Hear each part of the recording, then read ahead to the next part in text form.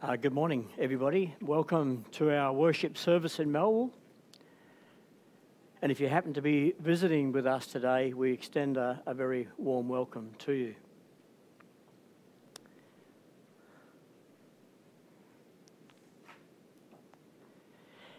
It is indeed a gift to be called together for worship in God's presence each and every Sunday, to be directed and encouraged by the preaching, and to share in fellowship as we praise God together.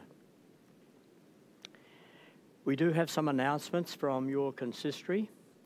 Next week, Sunday, we will celebrate the Lord's Supper, and we ask that out of courtesy that you would advise your ward elder if you're not able to attend. Free Reformed Church of Lagana are advised that candidate Anson Van Delden has accepted the call extended to him to serve as pastor in their congregation. The collections today are for our Church Development Fund, and the collection bag, as usual now, is at the exit door on the way out, and we'd ask you to remember to use electronic means if not using the physical means, and the banking details are on your liturgy sheet. Today, our own Pastor, Reverend DeHart, will lead both of our worship services. And as always, you're welcome to enjoy a time of fellowship with refreshments after the service outside on the veranda. Now we've come to the call to worship. And so in preparation for our service, we'll take a moment to reflect on God's mercy and grace towards us, and prepare our hearts for worship with a call to worship. And we'll do this by listening to and reflecting on a short passage of Scripture, concluding in prayer. And this morning, it's from Hebrews 12, the verses 1 to 2. Therefore, since we are surrounded by so great a cloud of witnesses, let us also lay aside every weight and sin which clings so closely, and let us run with endurance the race that is set before us, looking to Jesus, the founder and perfecter of our faith, who for the joy that was set before him endured the cross, despising the shame, and is seated at the right hand on the throne of God.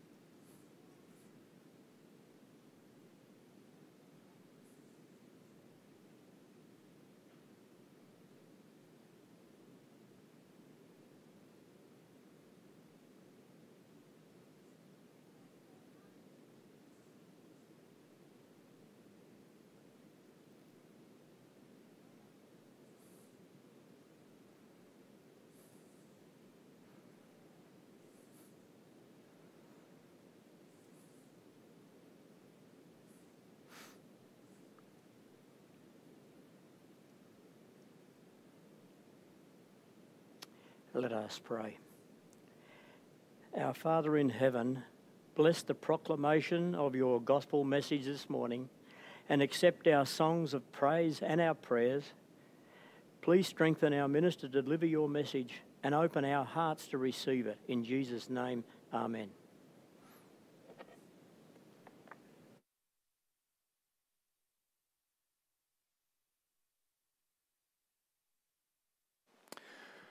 Good morning, brothers and sisters. Please rise and let us begin our worship together.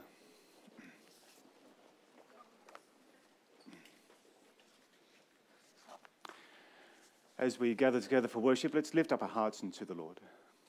And we confess together that our help is in the name of the Lord who made heaven and earth. Amen. Receive God's greeting. Grace to you and peace from God our Father and our Lord Jesus Christ. Amen. Let's sing together from a book of praise from Psalm 111, stanzas 1 and 2.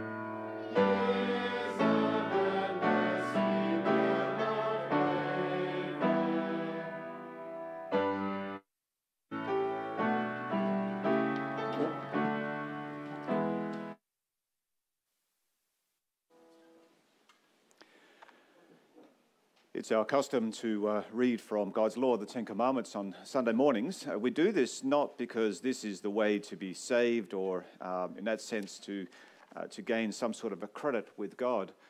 There is no way that we could be saved through keeping this law, because the law will actually teach us, remind us of our failings and our inability to keep this law on account of the fact that we are indeed tainted by sin.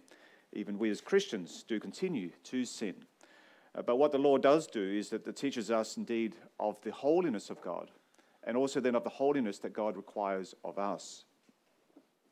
Then, as we hear God's law, we're reminded also that this is the way that we are to live with him, in covenant with him, where God says, I'm your God, you're my child, and this is why you are to live in this way. As we then hear from God's law, and we're convicted that we're failing to follow God as he requires, then let us plead for forgiveness in Christ, the only one who kept God's law perfectly. Praying that indeed, as God has promised, our sin might indeed be paid through Christ, and his righteousness might then be imputed to us, and so that God will look upon us in his grace and in Jesus Christ. And then indeed, as God's children, forgiven in Christ, will then be eager to want to walk with him and to follow his ways. The Ten Commandments, God spoke all these words, saying, I am the Lord your God, who brought you out of the land of Egypt, out of the house of slavery. You shall have no other gods before me. You shall not make for yourself a carved image, or any likeness of anything that is in heaven above, or that is in the earth beneath, or that is in the water under the earth. You shall not bow down to them or serve them, for I, the Lord your God, am a jealous God, visiting the iniquity of the fathers on the children, to the third and the fourth generation of those who hate me, but showing steadfast love to thousands of those who love me and keep my commandments. You shall not take the name of the Lord your God in vain, for the Lord will not hold him guiltless who takes his name in vain. Remember the Sabbath day to keep it holy. 6 days you shall labor and do all your work, but the seventh day is a Sabbath to the Lord your God. On it you shall not do any work, you or your son or your daughter, your male servant or your female servant, or your livestock, or the sojourner who is within your gates. For in 6 days the Lord made heaven and earth, the sea, and all that is in them, and he rested on the seventh day. And therefore the Lord blessed the Sabbath day and made it holy. Honor your father and your mother, that your days may be long in the land that the Lord your God is giving you. You shall not murder. You shall not commit adultery. You shall not steal. You shall not bear false witness against your neighbor. And you shall not covet your neighbor's house. You shall not covet your neighbor's wife, or his male servant, or his female servant, or his ox, or his donkey, or anything that is your neighbor's. So far, the reading from God's holy law. Let's respond to this, and we'll sing together from Psalm 103, Psalm 103, stanza 4.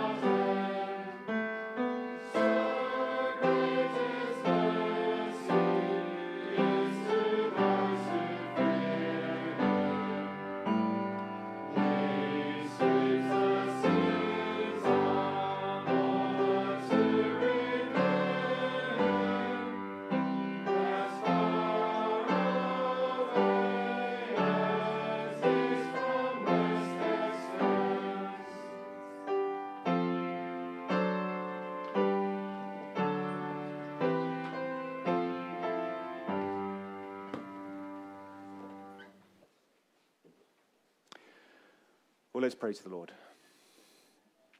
Father in heaven, what a blessing it is that indeed you do deal with us in compassion. What a blessing it is that you are willing and determined to remove our sins from us as far as the east is from the west, when we plead for that forgiveness in and through your Son, Jesus Christ. Lord, This in no ways gives it to us the license to think that it doesn't matter, to presume upon your mercy or upon your grace, and therefore consider that how we live or what we do is of no consequence. Rather, as we reflect on your mercy and as we reflect on your forgiveness, Lord in heaven, may that drive us even more and closer into your arms, and to seek you and to follow you and to be obedient to you and to follow your word in every way. For each of us, there are times when we feel that is not too difficult, when there are aspects of your law and of your word that we consider to be straightforward and plain and correct, and we can easily follow that. At other times, Lord, there are things which are more difficult, and where we may also struggle, and we may wrestle with things. And certainly, Lord, the matter that we have before us this morning, with respect to the roles of women and men also in the church and somewhat also in society, is a matter, Lord, which we wrestle with as we try to come to a right and a biblical understanding of these things in a world that is awash with philosophies and ideas and teachings which are at odds with what your word has to say. Grant each of us, therefore, a heart of submission and humbleness as we may submit ourselves to you and to your word. And grant us clarity and strength through your Holy Spirit, we pray in this. Father in heaven, we do thank you for the blessings you have given to us and to our congregation. Thank you, Lord, for the joys that many could experience also in this past week, whether it be through family events, through graduations, through birthdays, meeting up with different people. Thank you, Lord, for these things. We also do pray, Lord, for your blessing, your care upon those who have gone through things which have been more difficult, causing more pain. We do pray, Lord, for the Hirama family who had to pay their last respects to a mother, a grandmother, a sister, an aunt. We also pray for those in our own congregation who mourn her loss, even as we all rejoice in what she has gained in now being with you. Father, we also do pray for those who do grieve, whether that's in personal circumstances or also things which are more public, due to loss of one kind or another. And Father, we do pray that you'll comfort and that you'll strengthen them, and that you'll surround them with your mercy. Lord in heaven, we also do pray for your blessing upon the members of the congregation. We also pray for those who are expecting children and anticipate the birth of a child also. We pray also for your mercies in these circumstances too. We also thank you, Lord, for the blessings which we have as a wider church community, also with the provision of pastors and teachers. And we do give you thanks also then this past week, that candidate Anson van Delden did accept that call from the Church of Lagana. We do pray also for your blessing over the process that goes from here, for this examination process. And Lord, we also pray that your blessing will be upon that also, and that he will be found to be faithful and to be a good pastor and teacher for the congregation.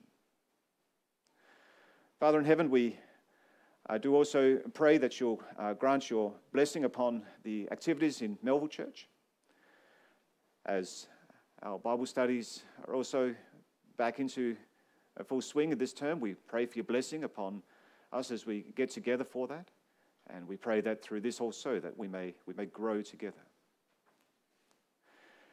Lord in heaven, we do also pray that you'll bless us now as we open your word and as we hear it read and also as we have it preached. May your name be praised and may we be blessed. We ask that you'll forgive all that is wrong, that you'll cleanse us in the blood of Christ as you promised, and that you'll sanctify us by your Holy Spirit. In Jesus' name we pray these things. Amen.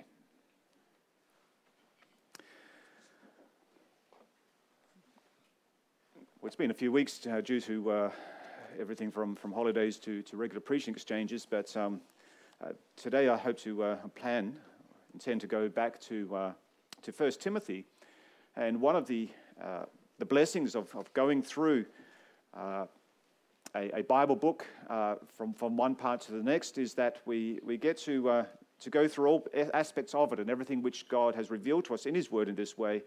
That also applies to those things which are more challenging. The matter which we have before us this morning is one of those more challenging things, certainly for myself, and wrestling with how to preach on this as well.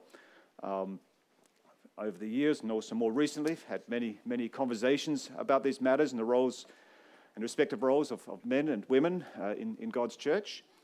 I've been very blessed by those conversations also. Even this past week, when I was attending Bible study, we were dealing with a passage on 1 Corinthians, which dealt with many of these things as well. But today we're going to focus on 1 Timothy 2, verse 11 to 15, or really verse 8 to 15. We'll read that later. First of all, now we'll read from the book of Genesis, chapter 3, verse 9 to 20. Then we'll read Titus chapter 2, and we'll leave 1 Timothy chapter 2 until later. Genesis chapter 3, so this is really the beginning of all things. Chapter 1 and 2, of course, is the creation, and then in chapter 3 we have the fall. And so we have just had the fall into sin where Eve, first of all, listened to the serpent and she ate of the fruit, and then she gave it to her husband and he ate of it as well, and the eyes of both of them were blind. And then in verse 8 they heard the sound of the Lord God walking in the garden, and now the Lord has called out to them. Verse 9.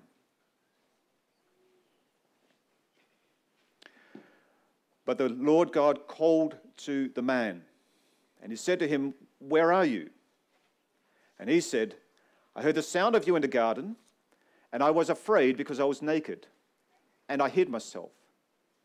He said, "Who told you that you were naked? Have you eaten of the tree of which I commanded you not to eat?" The man said, "The woman whom you gave to be with me, she gave me fruit of the tree, and I ate." Then the Lord God said to the woman, "What is this that you have done?" And the woman said, "The serpent deceived me, and I ate." And the Lord God said to the serpent, "Because you've done this, cursed are you above all livestock, and above all beasts of the field, and on your belly you shall go, and dust you shall eat all the days of your life. I will put enmity between you and the woman, between your offspring and her offspring, and he shall bruise your head, and you shall bruise his heel." To the woman he said, "I will surely multiply your pain in childbearing. In pain you shall bring forth children. Your desire shall be for your husband, and he shall rule over you." And to Adam he said, "Because you've listened to the voice of your wife, and have eaten of the tree of which I commanded you, you shall not eat of it. Cursed is the ground because of you. In pain you shall eat of it all the days of your life. Thorns and thistles it shall bring forth for you, and you shall eat the plants of the field. By the sweat of your face you shall eat bread, until you return to the ground. For out of it you were taken, for you are dust, and to dust you shall return." The man called his wife's name Eve, because she was the mother of all living. And so far the reading from Genesis chapter 3. Let's skip over then to the New Testament, to the letter of Paul to Titus, chapter 2.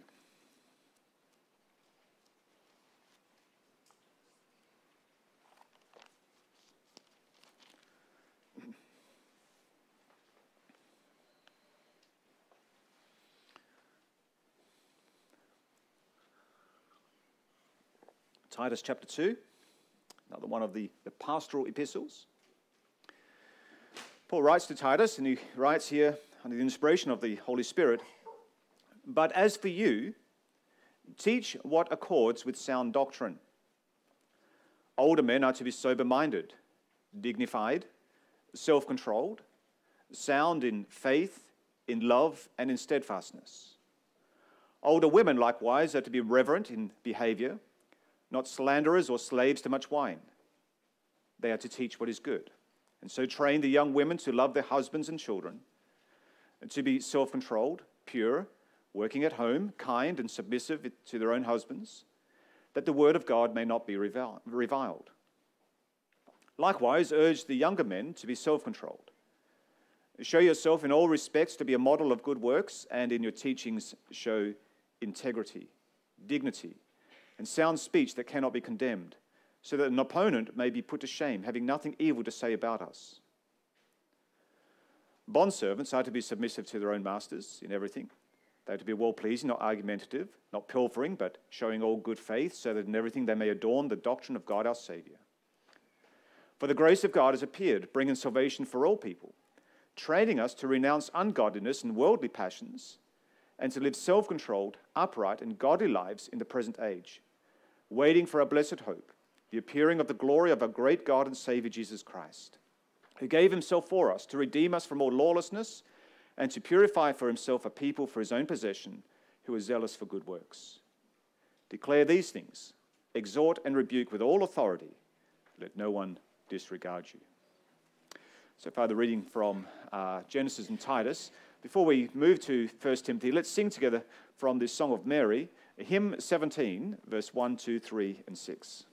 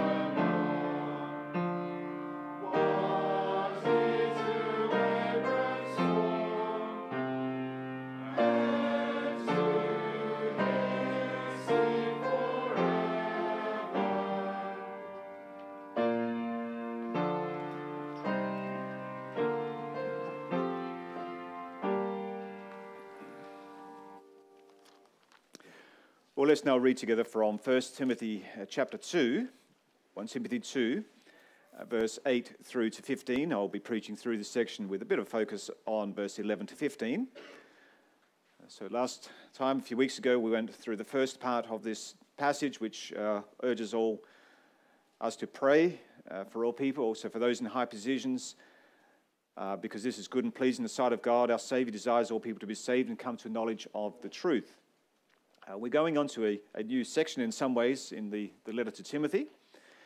where the Apostle Paul writes the following, beginning at verse 8 in 1 Timothy chapter 2.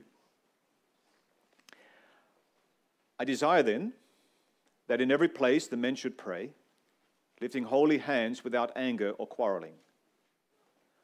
Likewise also that women should adorn themselves in respectable apparel, with modesty and self-control, not with braided hair or gold or pearls or costly attire, but with what is proper for women who profess godliness, with good works.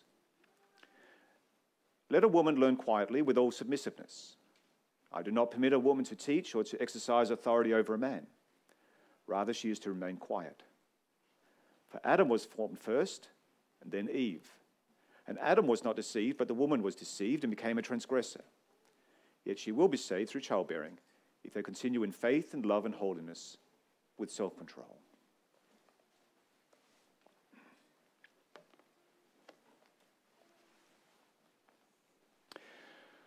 Well, brothers and sisters in Christ, does the Church of God have a stained glass ceiling? A stained glass ceiling for women. On the stepladder to higher positions in the church, is there a ceiling that women cannot break through? What's really going on here in 1 Timothy chapter 2? What is the Bible teaching us here about women in particular, and what women can and cannot do in church? Well, most of you would have heard about a glass ceiling for women in the corporate world, the world of business, finance, and politics. This term was first given by a woman whose name was Marilyn Loden. She first used in 1978 to define that sometimes there was this invisible barrier to success for many women in their careers. And what Marilyn Loden, she noted, was that while women in a time, they were able to climb the career ladder to the rung of middle management, it seemed almost impossible to progress beyond that.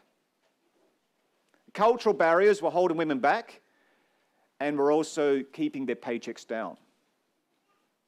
Now, this was recognized as a problem. And although barriers still exist and sexism in the workplace is a very real concern, particularly in what are considered to be male-dominant industries like the mining industry, many women have indeed progressed further up that ladder, and some have broken through that so-called glass ceiling. But what about in church? What's the place of a woman in the family of God? What's her role? Why does the Bible forbid her to teach or to exercise authority over a man? Is there a glass ceiling, even a stained glass ceiling, as some people have called it, for women in the church? Now, these are difficult questions to wrestle with. And a large part of the reason why they're difficult is because we tend to think about the roles of men and women also in church in a framework that has not been set by Scripture, but a framework that has really been set by our culture. And at the danger of being overly simplistic, and I know that I am, our culture tends to think of the relationship between women either in terms of sexism or egalitarianism. Sexism is prejudice. It's discrimination, especially against women. Sexism is the idea that to be a male is to be superior and to be a female is inferior. Egalitarianism, on the other hand, treats women and men as being the same in the sense of being identical. And it tends to strip away the differences between the sexes. In our culture also, authority is often confused with power, as if the two are the same. And submission is connected to dominance. The Bible, however, speaks differently about these things. The Bible teaches us that while men and woman are equal, having both been created in the image of God, they are not identical. And whereas the roles of men and women are, in God's eyes, equal, those roles too are not identical. When it comes to the role of women in the church, when we approach this from a biblical perspective, it's not correct to speak about a glass ceiling, not even a stained glass ceiling. Because what we need to recognize first and foremost is that within God's church, there's no ladder to climb in the church. There's no being in power, so to speak. And there is certainly to be no lording it over one another. Because while our culture says that those in authority are those who have power, the Bible teaches us that those in authority in the church may not lord it over others, nor be domineering, but are to lead by a good example. And while our culture teaches us that those in leadership are here to exert control over those whom they lead, the Bible teaches us that those who lead are to do so by serving. And it's in that context that the God who created us male and female, he has determined who does what in the church of God. Each one of us, male and female, are one in Christ, and we are one in the gospel. Each one of us finds our identity not in what we do. We find our identity not in the position that we hold, but we find our identity in Jesus Christ. And although we are one in Christ, we are not all alike. But to each God has given certain tasks and responsibilities as we live in submission to him. And so turning to God's word this morning, with particular focus on 1 Timothy chapter 2, I preach God's word to you under this theme: the gospel shapes the respective roles of men and women in the church. The gospel shapes the respective roles of men and women in the church. Of 2 points. First, a clear command, and second, a right understanding. When it comes to the roles of men and women, the Bible has been used and abused by all sides. Some people have used 1 Timothy chapter 2, verse 11 to 15 to claim that the Bible is sexist, that it has a very low view of women. Others have used these same verses to defend their own low view of women and to argue that men are somehow superior, that they have the right to domineer or be dominant over women. And it's important, therefore, that we read the Bible correctly, and we read these Bible verses in the context of the rest of Scripture. And when it comes to us being created as male and female, the first place to begin is really then the book of Genesis. And in Genesis chapter 1, the Bible emphasizes the high position not just of men, but also of women. When God created man, it says very clearly in Scripture that he created both the man and the woman in his image. This is what it says in Genesis chapter 1, verse 27. So God created man in his own image. In the image of God he created him. And then it says this: male and female he created them. When this was taught to God's people of old, they would have sat up and taken notice of this. In the ancient Near East and the days of Old Testament Israel, the nations around Israel, amongst the nations around Israel, the kings were seen to be sons of God. Why? Because they had the power. Women, on the other hand, had almost no power or status at all. But now the Bible teaches us that it's not for the realm of kings. It's not for the realm just of men. But the Bible teaches us that both men and women are created in the image of God. Further, when Christ came to the earth, he came to redeem women just as much as he came to redeem men. And going against the culture of his time, our Lord Jesus Christ met with and he spoke to many women.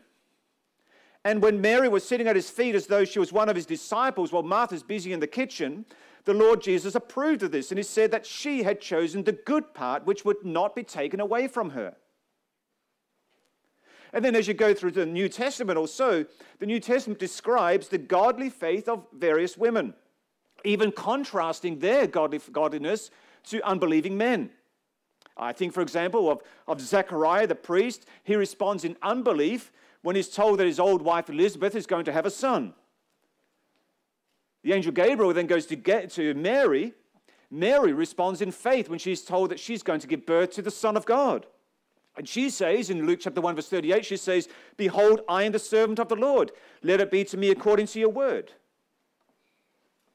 And then in the book of Acts, on the day of Pentecost, the Holy Spirit was poured out on both men and women, and they all spoke of the wonderful works of God. Not just the men, the women did as well.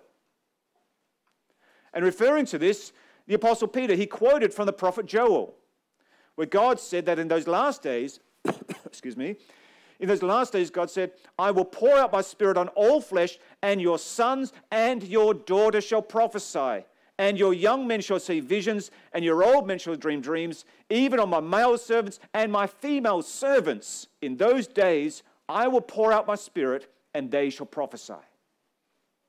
And then as you go through the book of Acts describes the ministry of women, such as Dorcas, who served the saints and who helped the widows. This is Acts chapter 9. The book of Acts talks about the unmarried daughters of Philip, the evangelist. They prophesied in Acts chapter 21, verse 9. The book of Acts also speaks about a woman whose name was Priscilla. She's married to Aquila. And the two of them together taught Apollos and explained the way of God more accurately to him. That's Acts 18, verse 26. And then there are many, many women who are mentioned in the letters of Paul who had labored in the Lord with them.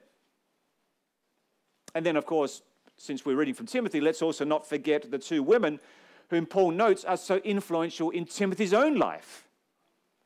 His grandmother Lois and his mother Eunice, through whom he had heard the word of God. And so the Bible clearly teaches us that women and men are both equal in status, and both women and men have a clear role to play in God's family, in the church.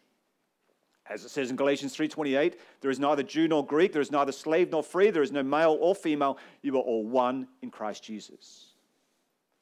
This is where we need to begin. But being equal does not mean that we are identical, nor does it take away the specific roles that God gives to both men and women in his church. And it appears as though this had become a problem in the church of Ephesus, where Timothy was to minister. From Paul's first letter to Timothy, it's clear that there were false teachers who were leading people down the wrong pathway and not in conformity with the gospel. And this teaching was affecting many things, including what the Bible says about the roles of men and women and what they should be doing. 1 Timothy chapter 4, verse 3 says that there were people that were forbidding people to marry. 1 Timothy chapter 5, verse 15 says that some women were listening to this, and as a result, the younger widows, they did not remarry, they did not have children or manage their own households, but rather they became idle gossips and busybodies. And it also says some had even turned away from the faith and were following Satan. And further, we can learn from 1 Timothy 2 that both the men and the women were failing to conduct themselves in the right manner in the worship services. And for this reason that the Apostle Paul, he begins to instruct the men in chapter 2, verse 8, to pray in every place, that is, in every place of worship. And the men, and not the women, were to be the spiritual leaders in the church. And so Paul called them to step up to the plate and to act like godly men, to take the initiative and to lead the congregation in prayer and worship. But when they do so, they must do so in godliness and in holiness. And then he goes on to instruct the women, and it says this in verse 9 and 10. Likewise also, that the women should adorn themselves in respectful apparel, with modesty and self-control, not with braided hair and gold or pearls or costly attire, but with what is proper for women who profess godliness, with good works. Now, this does not teach, and it's clear from the rest of Scripture, that this does not teach a woman can never wear pearls or a gold necklace or have braided hair. We always need to interpret Scripture with the rest of Scripture. But what this does teach is that the women are called to be modest and to be godly. And for women to be modest and godly, this would be seen in the way that they present themselves. And it's commonly agreed that the way that the women were dressing up, including their lavish hairstyles, it was to a certain extent, it was an act of defiance, an expression of independence from their husbands. They were making a statement, asserting themselves and drawing attention to themselves in a manner that was not fitting for godly women living out of the gospel of our Lord Jesus Christ. And this is why Paul instructed them to rethink their wardrobe and to rethink their hairdo so that how they presented themselves on the outside reflected the godliness that was on the inside. And then we come to verse 11 and 12 of chapter 2. Let a woman learn quietly with all submissiveness. I do not permit a woman to teach or to exercise authority over a man. Rather, she is to remain quiet. First of all, there's a positive command. Let a woman learn. Now, I say this is a positive command because this would not have been taken for granted that women were expected to learn. In the Roman world, women were considered to be academically inferior to men. And for many, the education of women was considered a waste of time. In fact, in our Western world until more recently, this was also often the case. And further, in the Jewish context, women were not instructed to learn either.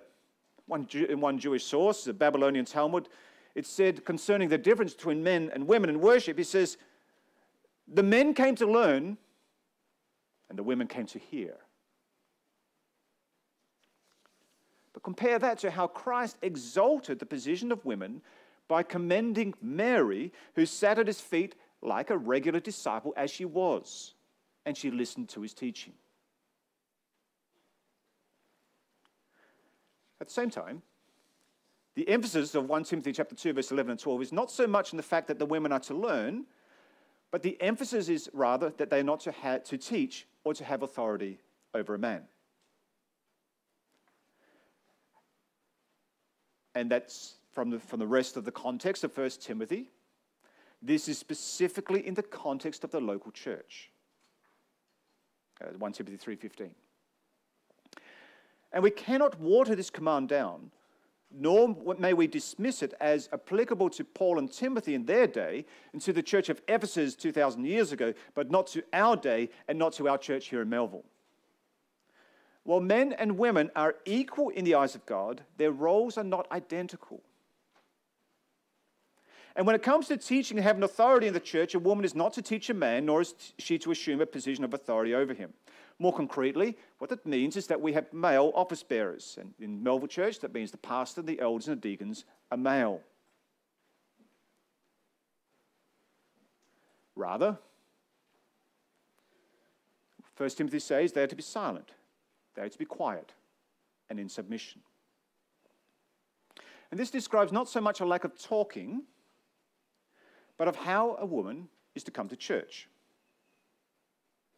1 Peter 3 verse 4 says that women, that their adornment, so the way that they should dress themselves should be the hidden person of the heart, with the imperishable beauty of a gentle and quiet spirit, which in God's sight is very precious. Women then must respect the leadership and the authority that God has given to the minister, the elders of the church. They should learn, but not teach.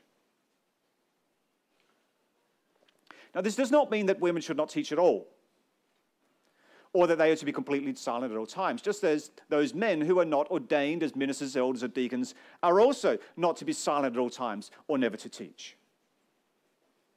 Not only are the older women to teach the younger women, but Paul says further in 1 Timothy that they, the older widows at least, are to pray night and day, and they are to help and to minister to their families and to others in the church. Women too then are to bear witness about Jesus, and they too are to share the gospel where they have the opportunity to do so. But they don't do so as ordained pastors and teachers. Rather, as for example Priscilla did with her husband Aquila in the context of their home, they can indeed teach others about the glorious gospel of our Lord and Savior Jesus Christ. But in the context of the church and the household of faith, it says they are not to teach or have authority over a man. And why is this? Well, the first thing we need to recognize, it is not because women are somehow inferior to men. We know that they're not. It's not because women don't know how to do this or just are unable to. We know that that's not true either. It's not because women are more gullible and less able to discern the truth from error. That's not true either. The simple reason that we should begin with is that women are not to teach or have authority over a man in the context of God's church because God says so. And in and of itself, that should be enough. But Paul does give some further reasoning, and he points to both the creation and the fall to explain also why he teaches this. And so we're going to see this in our second point, a right understanding.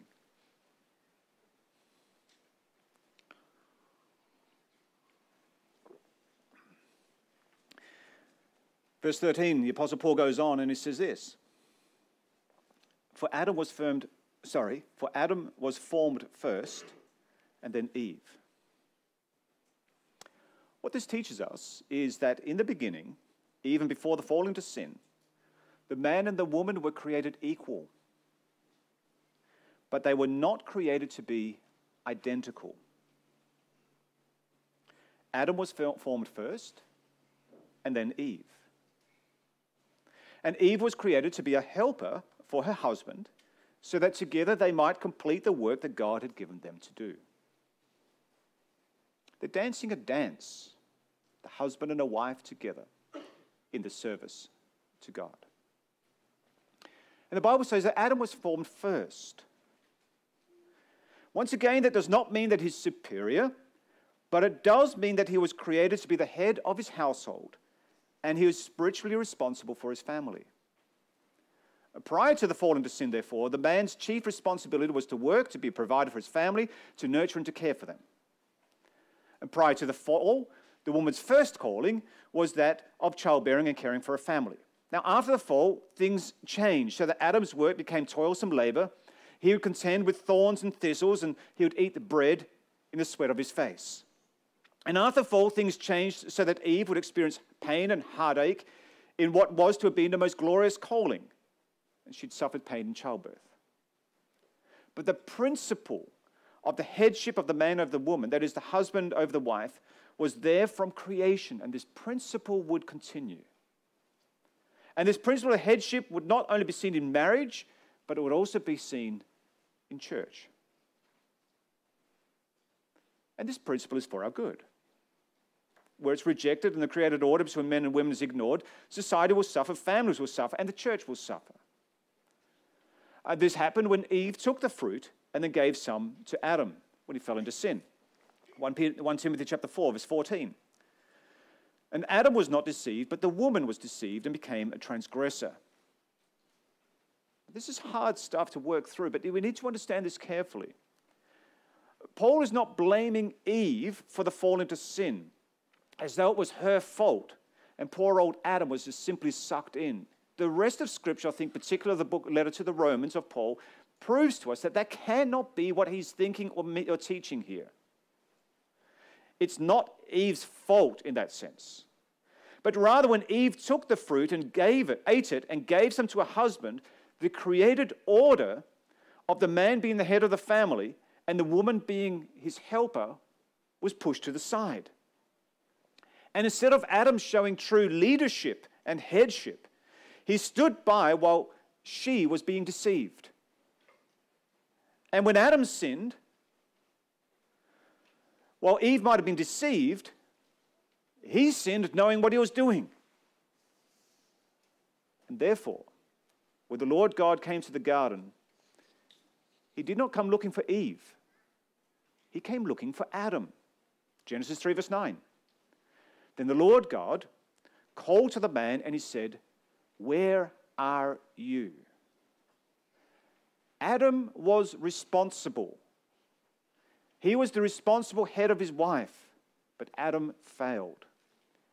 And that led to the fall into sin. and all its consequences. And this should be a lesson for us today.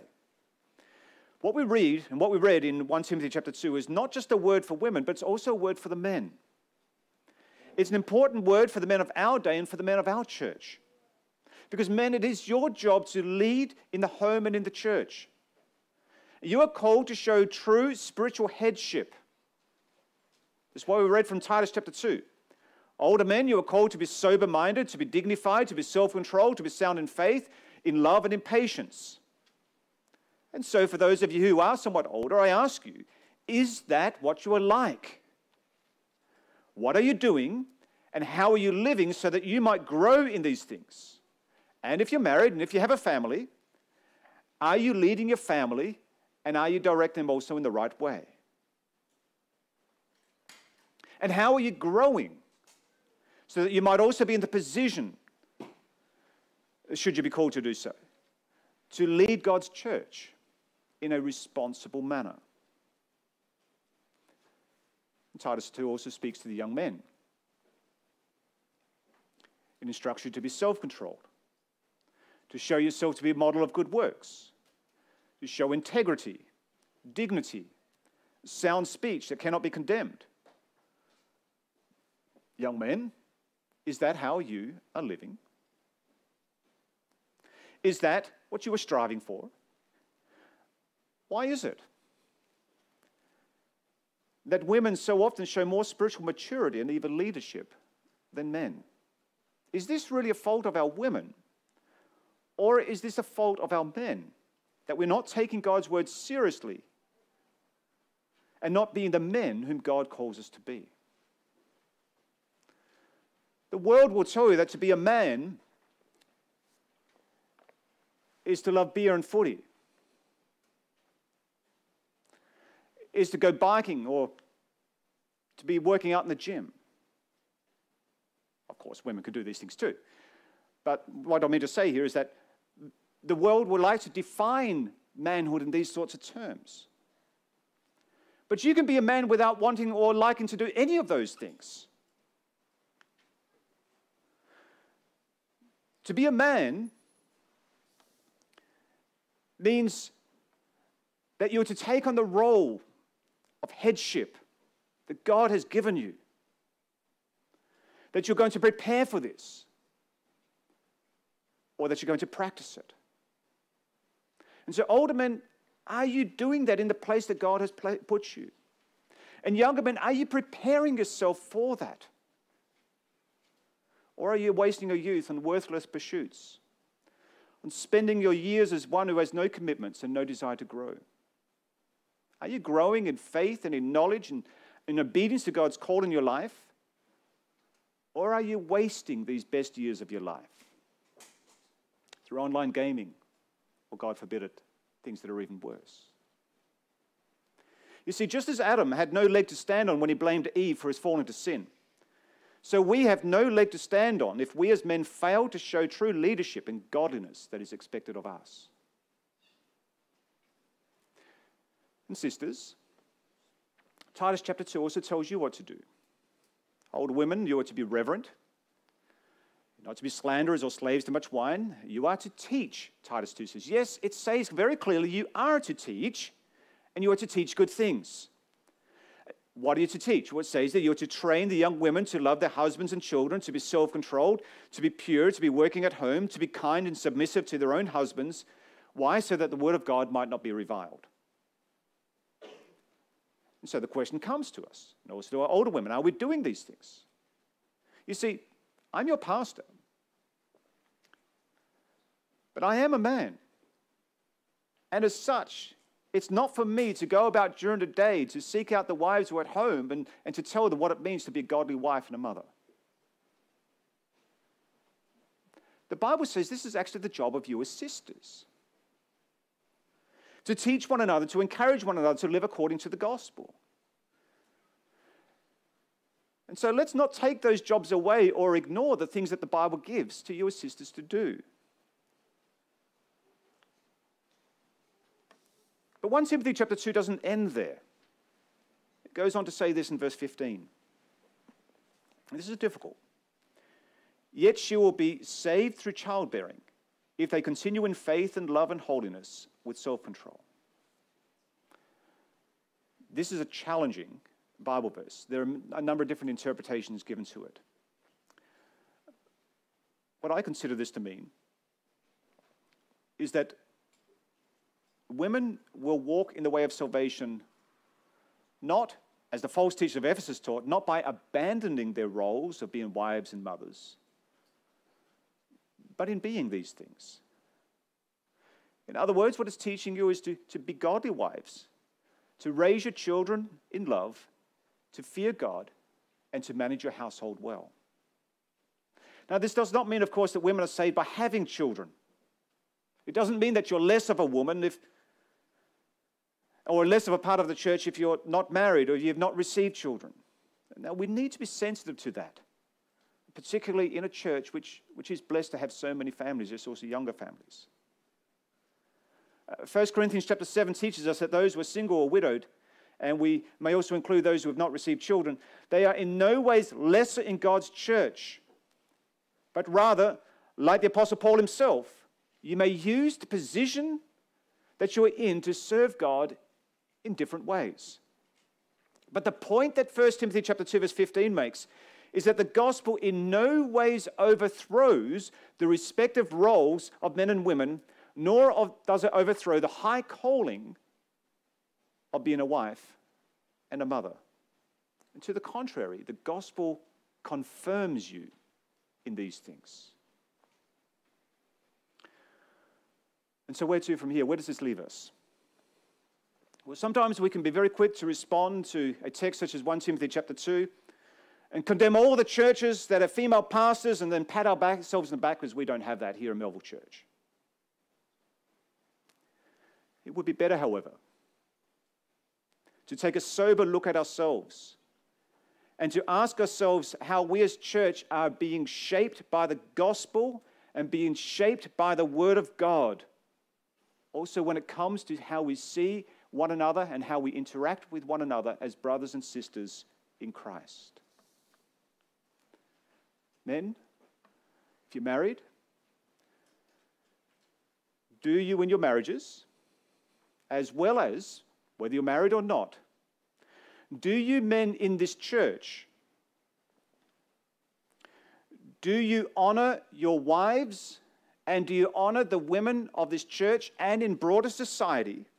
But let's just talk here first of all about your wives and the women's church. Do you honor them as those created in the image of God and heirs to eternal life with you? And then also those who are not Christian, do you also respect them and speak and act respectfully to them also? Do we encourage the sisters of our church to serve God fully in the position that He's placed them? Do we recognize sexist and demeaning comments and attitudes towards women as sinful? And do we actively encourage our wives, as well as the women of Melville Church, to flourish under Christ and to serve Him with joy? And sisters, are you willing to humble yourself before God, to submit to His word, and to be content with the task that God has given you? Are you ready to consider what God has to say about the place and the position of women in the home and in the church? And are you ready to live under Christ and to serve Him as a wife in the home, if that is where God has called you to do, and as a sister in this church? We live in a confused world where the God-ordained distinction between male and female is no longer accepted. But God has ordained that men be men, that women be women, and He's ordained it in this way for our good.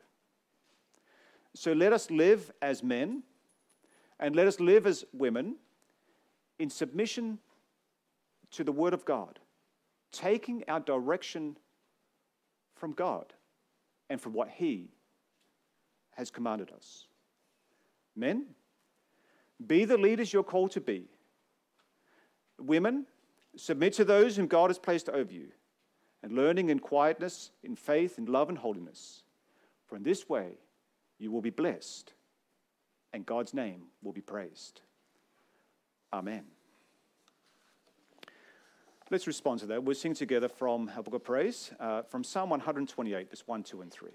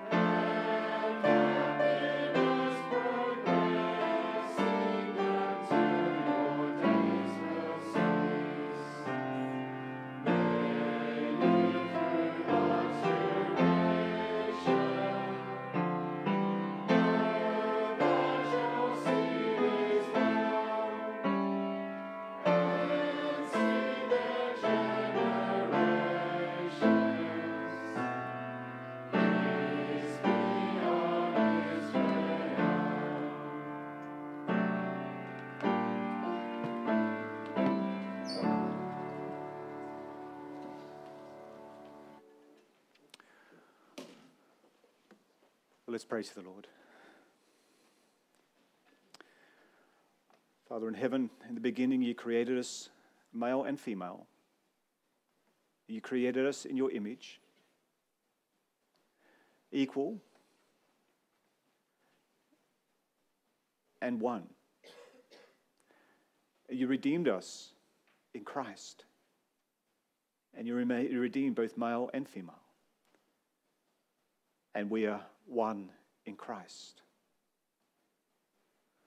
Father in heaven, we pray that as we grapple with the meaning of that,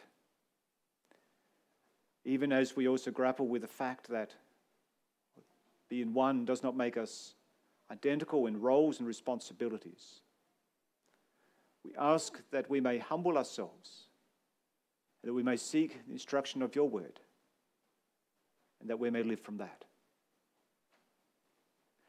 And Father, we pray that you'll strengthen us all as a congregation in that. Bless our men in our congregation, that as men that we may seek to reflect the headship and the leadership of Jesus Christ, to serve our wives and our families in a way which is pleasing to you and is for the good of them. Strengthen myself as pastor and the office bearers of this church, that we may be good shepherds of your church, not domineering, but being an example to the flock and reflecting our chief shepherd, Jesus Christ. Grant also that we might not have ungodly, sexist views where we speak and act in demeaning ways, or we seek to strip women of the glory that they have in Christ. And grant that we may be respectful and honor them as heirs with us to eternal life. We pray, Lord, also for the sisters of our congregation. We live in a world which is not only confused, but also in a world which has very firm views and a very strong narrative when it comes to what it means with respect to male and female and what the problems are in this world. And so, Lord, we also pray that our sisters too may seek their instruction and their guidance from your word. And we pray also, Heavenly Father, that they may seek to be godly and that they also may seek to submit themselves to what you have to say and how you would have things directed in the household of faith. Father, we do live in a world where even the distinction between male and female is being blurred to such an extent that it's being denied. Lord, it's a hard world for our children to grow up in. May they too take their cues not from the society around them or even what their friends may say or how they may act, but that they too may take their cue and their understanding of what it means to be male and female from your word, from the gospel of grace. Lord, we pray that we may all be humble, but that we may also be faithful in these things. Father in heaven, we do pray for your blessing upon us and strengthen us. We also pray for those who are unwell, recuperating. Lord, we do pray for those who have gone through or are suffering from the coronavirus, from the flu at this time. We also do pray, Lord, for the emergency services and for our hospitals and for the staff and for everybody who, in one way or another, are called to care for those who are unwell. Also in these times and these weeks and months where there's so much trouble also finding staff and seeing that things can be run well and people can be well cared for. Lord, we also pray for our sister Larissa van Barneveld, and we thank you that the surgery for her could go well. And we pray that you'll strengthen her as she recuperates. Also thank you that our brother Henry Hamlink also continues to do well. We also pray for those amongst us who have health concerns, also more of a longer term concern also. We pray, Lord, that you'll care for them also. We think also of those who are struggling with cancer, with different growths and so forth. And Lord, we pray also there that you'll grant your peace and your comfort to them. We pray, Heavenly Father, that you'll bless us also in the remainder of this day. We look forward to being with your people again this afternoon. Bless also a time of fellowship where we may also seek to be an encouragement to one another and also to build one another up in the faith. We pray that you also bless the thank offerings we seek to give now.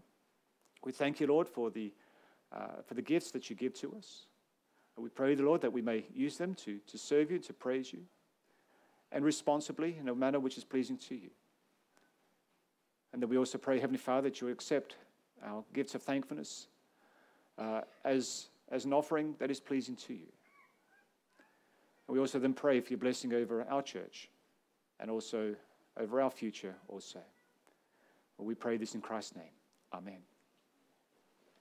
It would normally be the time now to give our thank offerings to the Lord. The collection will indeed be taken after the service. The bags will be at the back of this main part of the worship area of this building.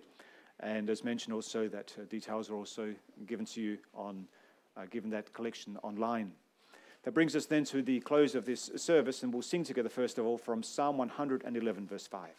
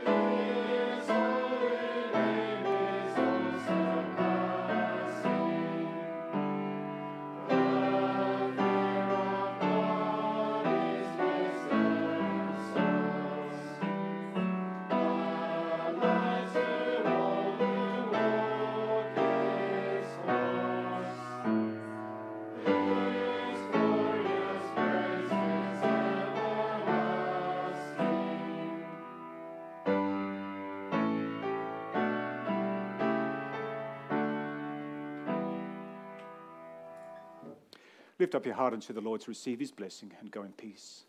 The grace of the Lord Jesus Christ, the love of God, and the communion of the Holy Spirit be with you all. Amen.